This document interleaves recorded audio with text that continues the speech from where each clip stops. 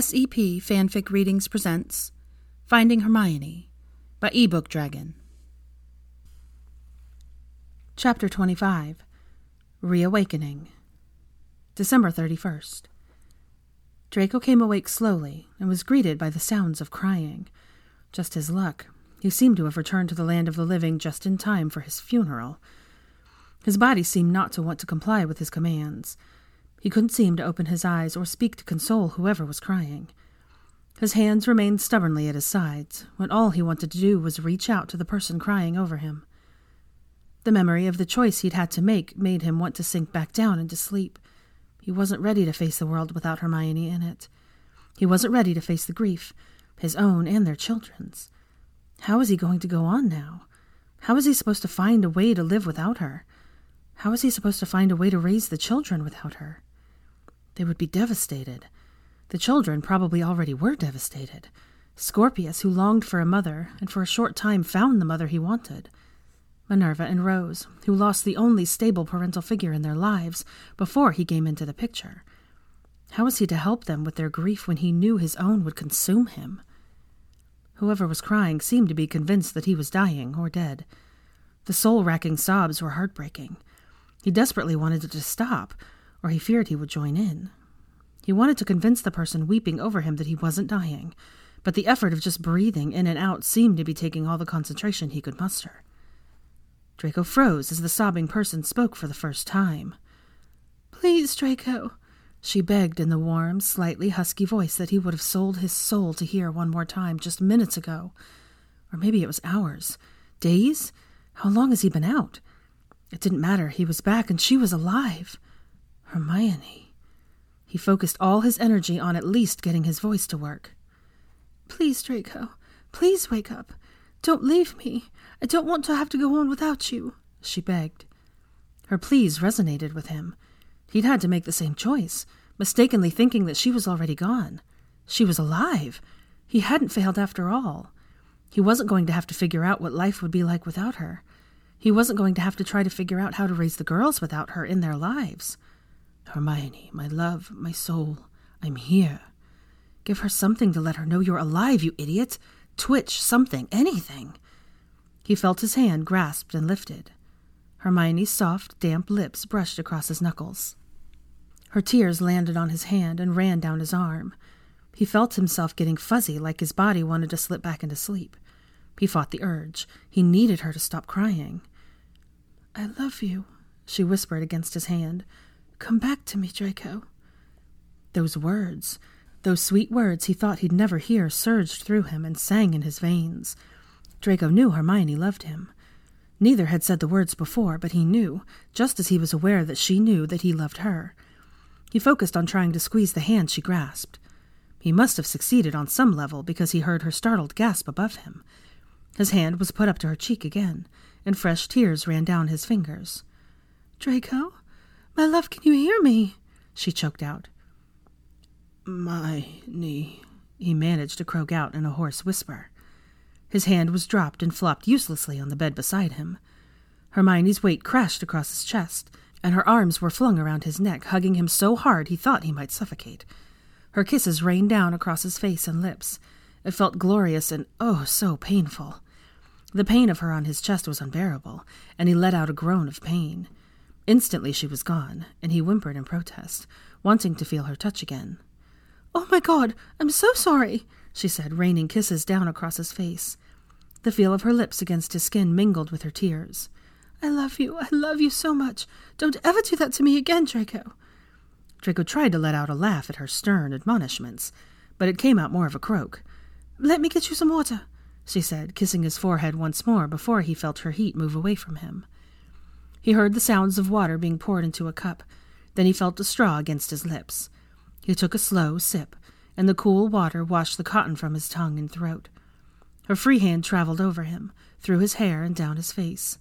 He hummed in appreciation and wanted to purr and push himself into her touch like a cat seeking affection. "Love you too," he managed to say hoarsely. He couldn't open his eyes, and oh, how he wished he could. He wanted to see Hermione's face the first time he told her he loved her. He wanted her face to be the first he saw after this whole ordeal. After everything, though, He would settle for hearing her voice and feeling her touch against him. He would take anything he could get. The relief of knowing she was still alive was so great. The effort to talk was draining him, and he would be out again soon. He could feel the blackness of sleep trying to claim him again. Sleepy, he managed to get out. He didn't want to pass out again and worry her that he was going to die. "Of course, my love. You need to rest and heal," she said, kissing him again on the lips. "Not dying. Give everyone my love. Don't worry," he said with difficulty as sleep started to pull him under again. "I'll tell them. Sleep now. I love you," she said against his mouth. He managed to open his eyes later. He didn't know how long he'd been out this time. Time still didn't really matter. He managed to blink the haze from his eyes and found Harry sitting in a chair with his feet propped up on the corner of Draco's bed and his chin resting on his chest. Draco drifted back down to sleep. The next time he drifted up from unconsciousness was to find Astoria sitting in the chair beside his bed. How was she here, and when had she aged so much? "Draco?" she said. The voice wasn't quite right. Neither was the hair, now that he thought about it. "So cruel, Tori," he said quietly, wanting her to know that he was not amused that she hadn't made his choice easier by telling him that Hermione wasn't dead. He saw her shift and look at her as his eyes drifted shut again. "Did he just call me?" Greg was pacing around his room, his next time resurfacing into consciousness. The sound of a vase crashing to the floor was what startled him out of his sleep, followed by a string of colorful swear words that would have done a backroom brawler proud. "Trying to sleep here," Draco groused at his friend. Greg jumped like a scalded cat at the sound of his voice. Draco couldn't help but the snort of laughter that escaped. "Sorry," said Greg, looking a little ashamed and thoroughly bored. "Not used to you waking up. Go back to sleep." "Sounds like a plan," Draco murmured as he let sleep overtake him again. "He's just being dramatic," Blaze whined. "This is just like that time he got eaten by a hippogriff." "Blaze," Tracy said, irritated. "Let him sleep. The healer says he's healing well and should start coming around for longer soon, and he obviously didn't get eaten by a hippogriff." "The way he went on about it, you would have made you think he did," Blaze said. "Honestly," Tracy said, now sounding exasperated, "I think you're the dramatic one here." "But I'm bored," Blaze whined. His tone turned suggestive then. "Come over here and keep me entertained." If his friends started having sex in his hospital room, he was going to throw something at them. He drifted back off before he could hear if Tracy turned Blaze down. Hopefully so. He didn't want to think about that going on in the same room as him. "Draco, I know you're awake." The sound of his mother's no-nonsense voice brought him fully out of the in-between state of dreaming and wakefulness. He'd been dreaming about Astoria. He could hear her laughing voice as he yelled at her for not telling him that Hermione wasn't dead. She had calmly pointed out that she'd never told him that Hermione was dead. He'd assumed that. But everything was fine now, and he really should be grateful to her for urging him to go back to the land of the living. "Draco, wake up," his mother said more sharply. Draco slowly opened his eyes and found the distressed and haggard appearance of his mother standing beside his bed. She seemed to have aged 10 years in the time he'd been out of it. She had dark bags under her eyes. Her usually pale, translucent skin now seemed gray. "I love you, Mom," Draco said, needing those to be the first words she heard from him. She breathed a deep sigh of relief and then leaned over to kiss his forehead. The gesture was oddly reminiscent of when he was little and stuck in bed sick. She grasped his chin and looked into his face, her piercing blue eyes full of worry. "Oh, my precious boy, I love you so much." Her face turned fierce then, and she smacked him lightly on the shoulder. "Don't you ever scare me like that again." "I'm sorry, Mom," Draco said, wincing dramatically at her smack that wasn't hard enough to swat a fly. He looked around the room, trying to take in his surroundings for the first time. Uncomfortable gray chairs were on either side of his bed. A cot was along the wall to the left of the single white pillow, and gray blanket tucked around the white sheets. Along the wall on the right were a gray leather loveseat and the door to the room. The wall in front of his bed had a long table running along it, covered with flowers and pictures drawn by Rose and Albus, the only color in an otherwise gray room. "Where am I?" Draco asked. Private room in St. Mungo's, his mother answered, walking over to the table of flowers and pulling dead stems out of the bouquets. He knew she was using the flowers as an excuse to get control of her emotions. Mum, come sit with me. Talk to me, Draco said. I could use some water if you've got to do something. She took a deep breath, and Draco heard the catch in her breathing. His mother busied herself with filling a glass for him. She brought the glass over to him. His hand shook as he tried holding the glass and bringing it to his lips. His mother steadied his hand by covering it with her own and helping him take a sip of water. How long have I been out of it? What day is it? Draco asked. 8 days, 4 hours, and about 15 minutes. It's about 9:30 at night on December 31st. She answered like she'd counted every single minute he'd been in the hospital.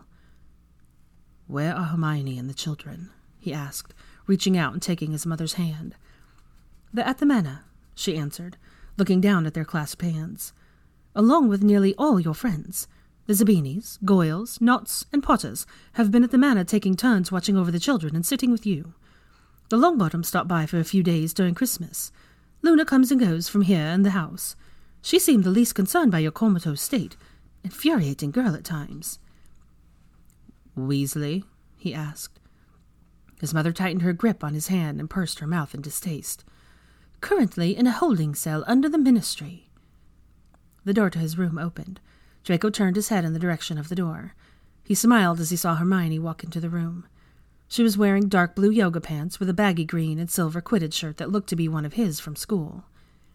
She smiled back at him as she took in that he was awake and alert. Her smile was glorious and radiant. He felt it warm him all the way to his toes.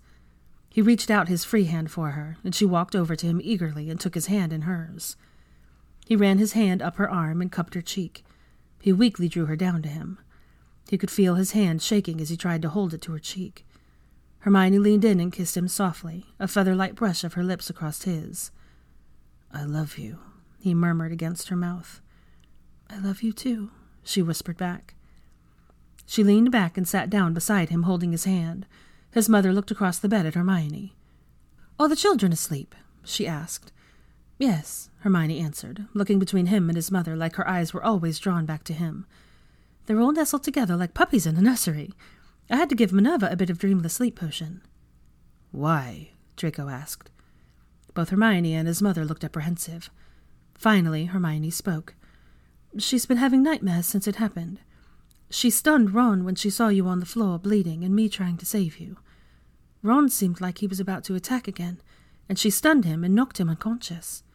Topsy whisked her away right after she cast the spell, so she's been afraid the whole time that you're dead, and we're lying about it. Draco let go of their hands and made to sit up on the bed. He looked around to see if he could find his wand somewhere. Hermione stood up and pushed back on his shoulder. Whoa, where do you think you're going? She asked. I'm going home. You're drugging Minerva because she thinks I'm dead. I'm not going to lay here in a hospital bed while she goes through that. Well, they all go through that. Draco was panting from the exertion of trying to sit up and flopped back on the bed. Damn it, he shouted in frustration. He was starting to get pissed about being an invalid right now. He needed to go home. He needed to be with his kids. He'd broken Minerva's trust by pressuring her to go to her father's house, and now she was traumatized and having nightmares because she'd had to attack her father to protect her mother and him. The overwhelming sense of failure threatened to engulf him again. They're asleep right now. Now that you're alert, we'll bring the children here first thing in the morning, his mother said, stroking his arm and trying to get him to calm down. Draco took 3 deep breaths. He didn't need them worrying any more about him than they already had. Fine, he replied sullenly. His mother got up out of her seat and sent it back into a corner by the cot with a flick of her wand. I think I'll be going now, she said, since I'll be back early tomorrow with the kids. She bent down and kissed him on the forehead again. I love you, my precious boy. Love you, Mom, he answered with a sleepy yawn, suddenly exhausted. His mother hugged Hermione tightly and kissed her forehead too. The door closed behind her with a soft click. Why am I so tired? He asked Hermione, yawning again. And weak. Ron hit you with the Sectum Sempra curse. I figured that much. I don't remember it hurting this much the last time, Draco said. Hermione sighed and wiped away a tear. Harry didn't know what he was hitting you with, and the curse wasn't as drastic. Professor Snape also knew the countercurse the last time since he created the spell, and you healed rather quickly afterward. It took us 2 days to find the countercurse among his papers. 2 days of them working just to keep you alive since the wound wouldn't close. She choked out a sob as she said the last part. Her lip trembled and tears leaked down her face. You bled profusely, and the healers had to keep pumping you with blood-replenishing potions and blood transfusions until we could find the countercurse, Hermione finished, and her face crumpled so she let loose a great hiccuping sobs. Tears threatened to overwhelm him as he listened to her cry. Hey, stop crying, please, Draco pleaded desperately. Widen the bed and come lay with me. I don't want to hurt you, she said, still sniffling into a handkerchief. It doesn't hurt that much anymore, he said, only partially lying. I need you. I need to feel you against me. I need to smell you around me. If I thought I could manage, I would be begging you to let me make love to you, Draco said with a laugh. Hermione snorted. You must be on the mend if you're thinking of sex. Please, Draco pleaded again. Widen the bed and come sleep beside me. She couldn't resist his desperate pleading, just like he knew she wouldn't be able to. He wasn't lying, though. He did need to feel her around him. He needed the solidness of her presence to reassure him that she was real and alive. She widened his bed and pulled the blanket and pillow off the cot. She gingerly climbed into the bed beside him, so very carefully not to jostle him. He could feel himself drifting off to sleep again as she settled beside him. He grasped her hand and brought it to his lips, brushing a soft kiss across their knuckles. I'm sorry I'm so tired. I just want to stay up all night and talk to you, but I'm so sleepy. He yawned large enough to pop his jaw. She tucked the covers up around him, just below the bandage across his chest. Go back to sleep. I love you. I love you too, he murmured sleepily. He came wide awake sometime the next morning. The healer, an unassuming man with a balding speckled pate and a friendly face covered by a scraggly red beard and green robes, was bent over him removing the bandages off his chest. The healer seemed to realize he was awake and looked up smiling. Good morning. I heard you were floating in and out of consciousness, but every time I checked on you, you was asleep. I'm Healer McNair, by the way. The healer said in a soft Scottish brogue. McNair? Draco asked quietly. He knew the name McNair very well. This man obviously wasn't him because Draco knew for a fact that Walden McNair was dead. The healer gave him a wary look. The man obviously had to deal with suspicion as part of his everyday life. Angus McNair. Yes, he was my cousin. No, I'm not a Death Eater. Nor have I ever been. Now that all that's squared away, are you still comfortable with me being your healer? The wizard said in a bored tone. Draco felt a little sorry for the man. The suspicion Draco dealt with on a regular basis was almost justifiable in his opinion. He'd made bad decisions in his youth and hurt people. His family had developed a reputation that would probably take generations of hard work to eradicate. Draco turned his forearm up to expose the faded dark mark. I'm not in a position to judge. You didn't refuse to treat me, as others have in the past. Plus, you've managed to keep my sorry ass alive this long. The healer seemed to bristle at the knowledge that someone would refuse to treat him, and started spluttering about oaths and their job being to heal, not act as judge, jury, and executioner. Others will always judge me for my choices I made as a scared 16-year-old, Draco said in a matter-of-fact voice. Draco looked down, and at the sleeping witch beside him, snuggled into his side, facing away from him with her arms wrapped around his arm that was wedged between her breasts. Healer McNair caught his look. If he disapproved of Hermione sleeping in his hospital bed with him, he wisely kept his mouth shut about it. Draco looked down at his exposed chest and saw his wound for the first time. A deep red slash ran across his chest from armpit to armpit, just below his collarbones. He realized how lucky he was to have survived it all. The placement of the wound also made him tighten his hold on Hermione, and he realized how much he hadn't failed that day. All things considered, throwing himself into the line of fire wasn't the most idiotic thing to do. You're healing very well now, McNair said, leaning close to inspect the area. Are you in any pain? He asked, palpating the area. Draco winced and hissed in pain. A little. Sorry, he said matter-of-factly, still examining the area. I can give you some pain potion if you like. No thanks, Draco said. He didn't want to be asleep or woozy when the kids came by. Maybe after they left if he felt he needed it. The healer looked at him curiously. Are you sure? Yeah, my kids are coming over for the first time today, and I don't want to be out of it, Draco explained. McNair reached into his pocket and took out a tin with a blue-tinged paste in it. Ah, I'll check with you after they leave then, McNair said, nodding in understanding, rubbing his chest with the cream and replacing the bandage with a new one. At Draco's curious look, he explained. Healing creams. It helps the skin and the muscle repair itself and relieves the pain. You will have a scar, but I think it'll be very similar to the ones you already have.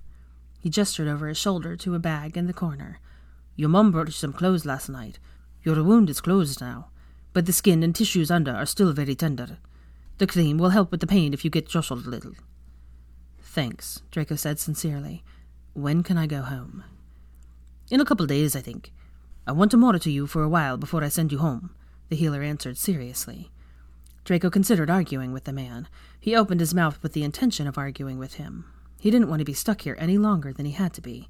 But the healer was giving him a look that meant the battle would be fruitless, and he would call in reinforcements if necessary. He closed his mouth and decided to pick his battles. McNair, realizing that he wasn't going to have to fight with Draco in his decision, relaxed a little. Why don't you try to get some more sleep before she wakes up? I know she hasn't been sleeping that much in the last several days, so more rest is in order for both of you. How bad was it? Draco asked, looking down at Hermione again, really noticing for the first time the bags under her eyes. I threatened to dose her tea with dreamless sleep potion if she didn't stop pestering me and lay down on the cot and tried to sleep, McNair answered with a chuckle. They must have all had a rough time of it, Draco mused, looking down at Hermione and remembering his mother's haggard appearance and finding Harry sleeping in his chair. The healer looked speculatively at him. The first 2 days were the worst. He looked over at Draco and Hermione and whispered almost inaudibly, Don't tell her I said this, but if they hadn't found the countercurse when they did, you wouldn't have made it. Your heart was failing from the strain. He took a deep breath and continued at a louder whisper. Once we administered the countercurse, you fell into a coma. We administered the potions and monitored you. You started healing, and I recommended not forcing you from the coma, thinking that you would wake up when your body was sufficiently healed. Draco couldn't take it all in. He just nodded dumbly at the healer and choked out, Thanks for everything. McNair squeezed his shoulder. Get some rest. Draco decided to take the healer's advice and sunk back into sleep. His dreams were troubled by thoughts of all the stress and worry his friends and family had gone through during this ordeal. He could feel himself burning with anger at Weasley. Draco had promised Weasley that he would make him pay if Weasley ever did anything to hurt Hermione or the girls. Weasley would pay, and Draco would ensure that they never worried about the bastard again.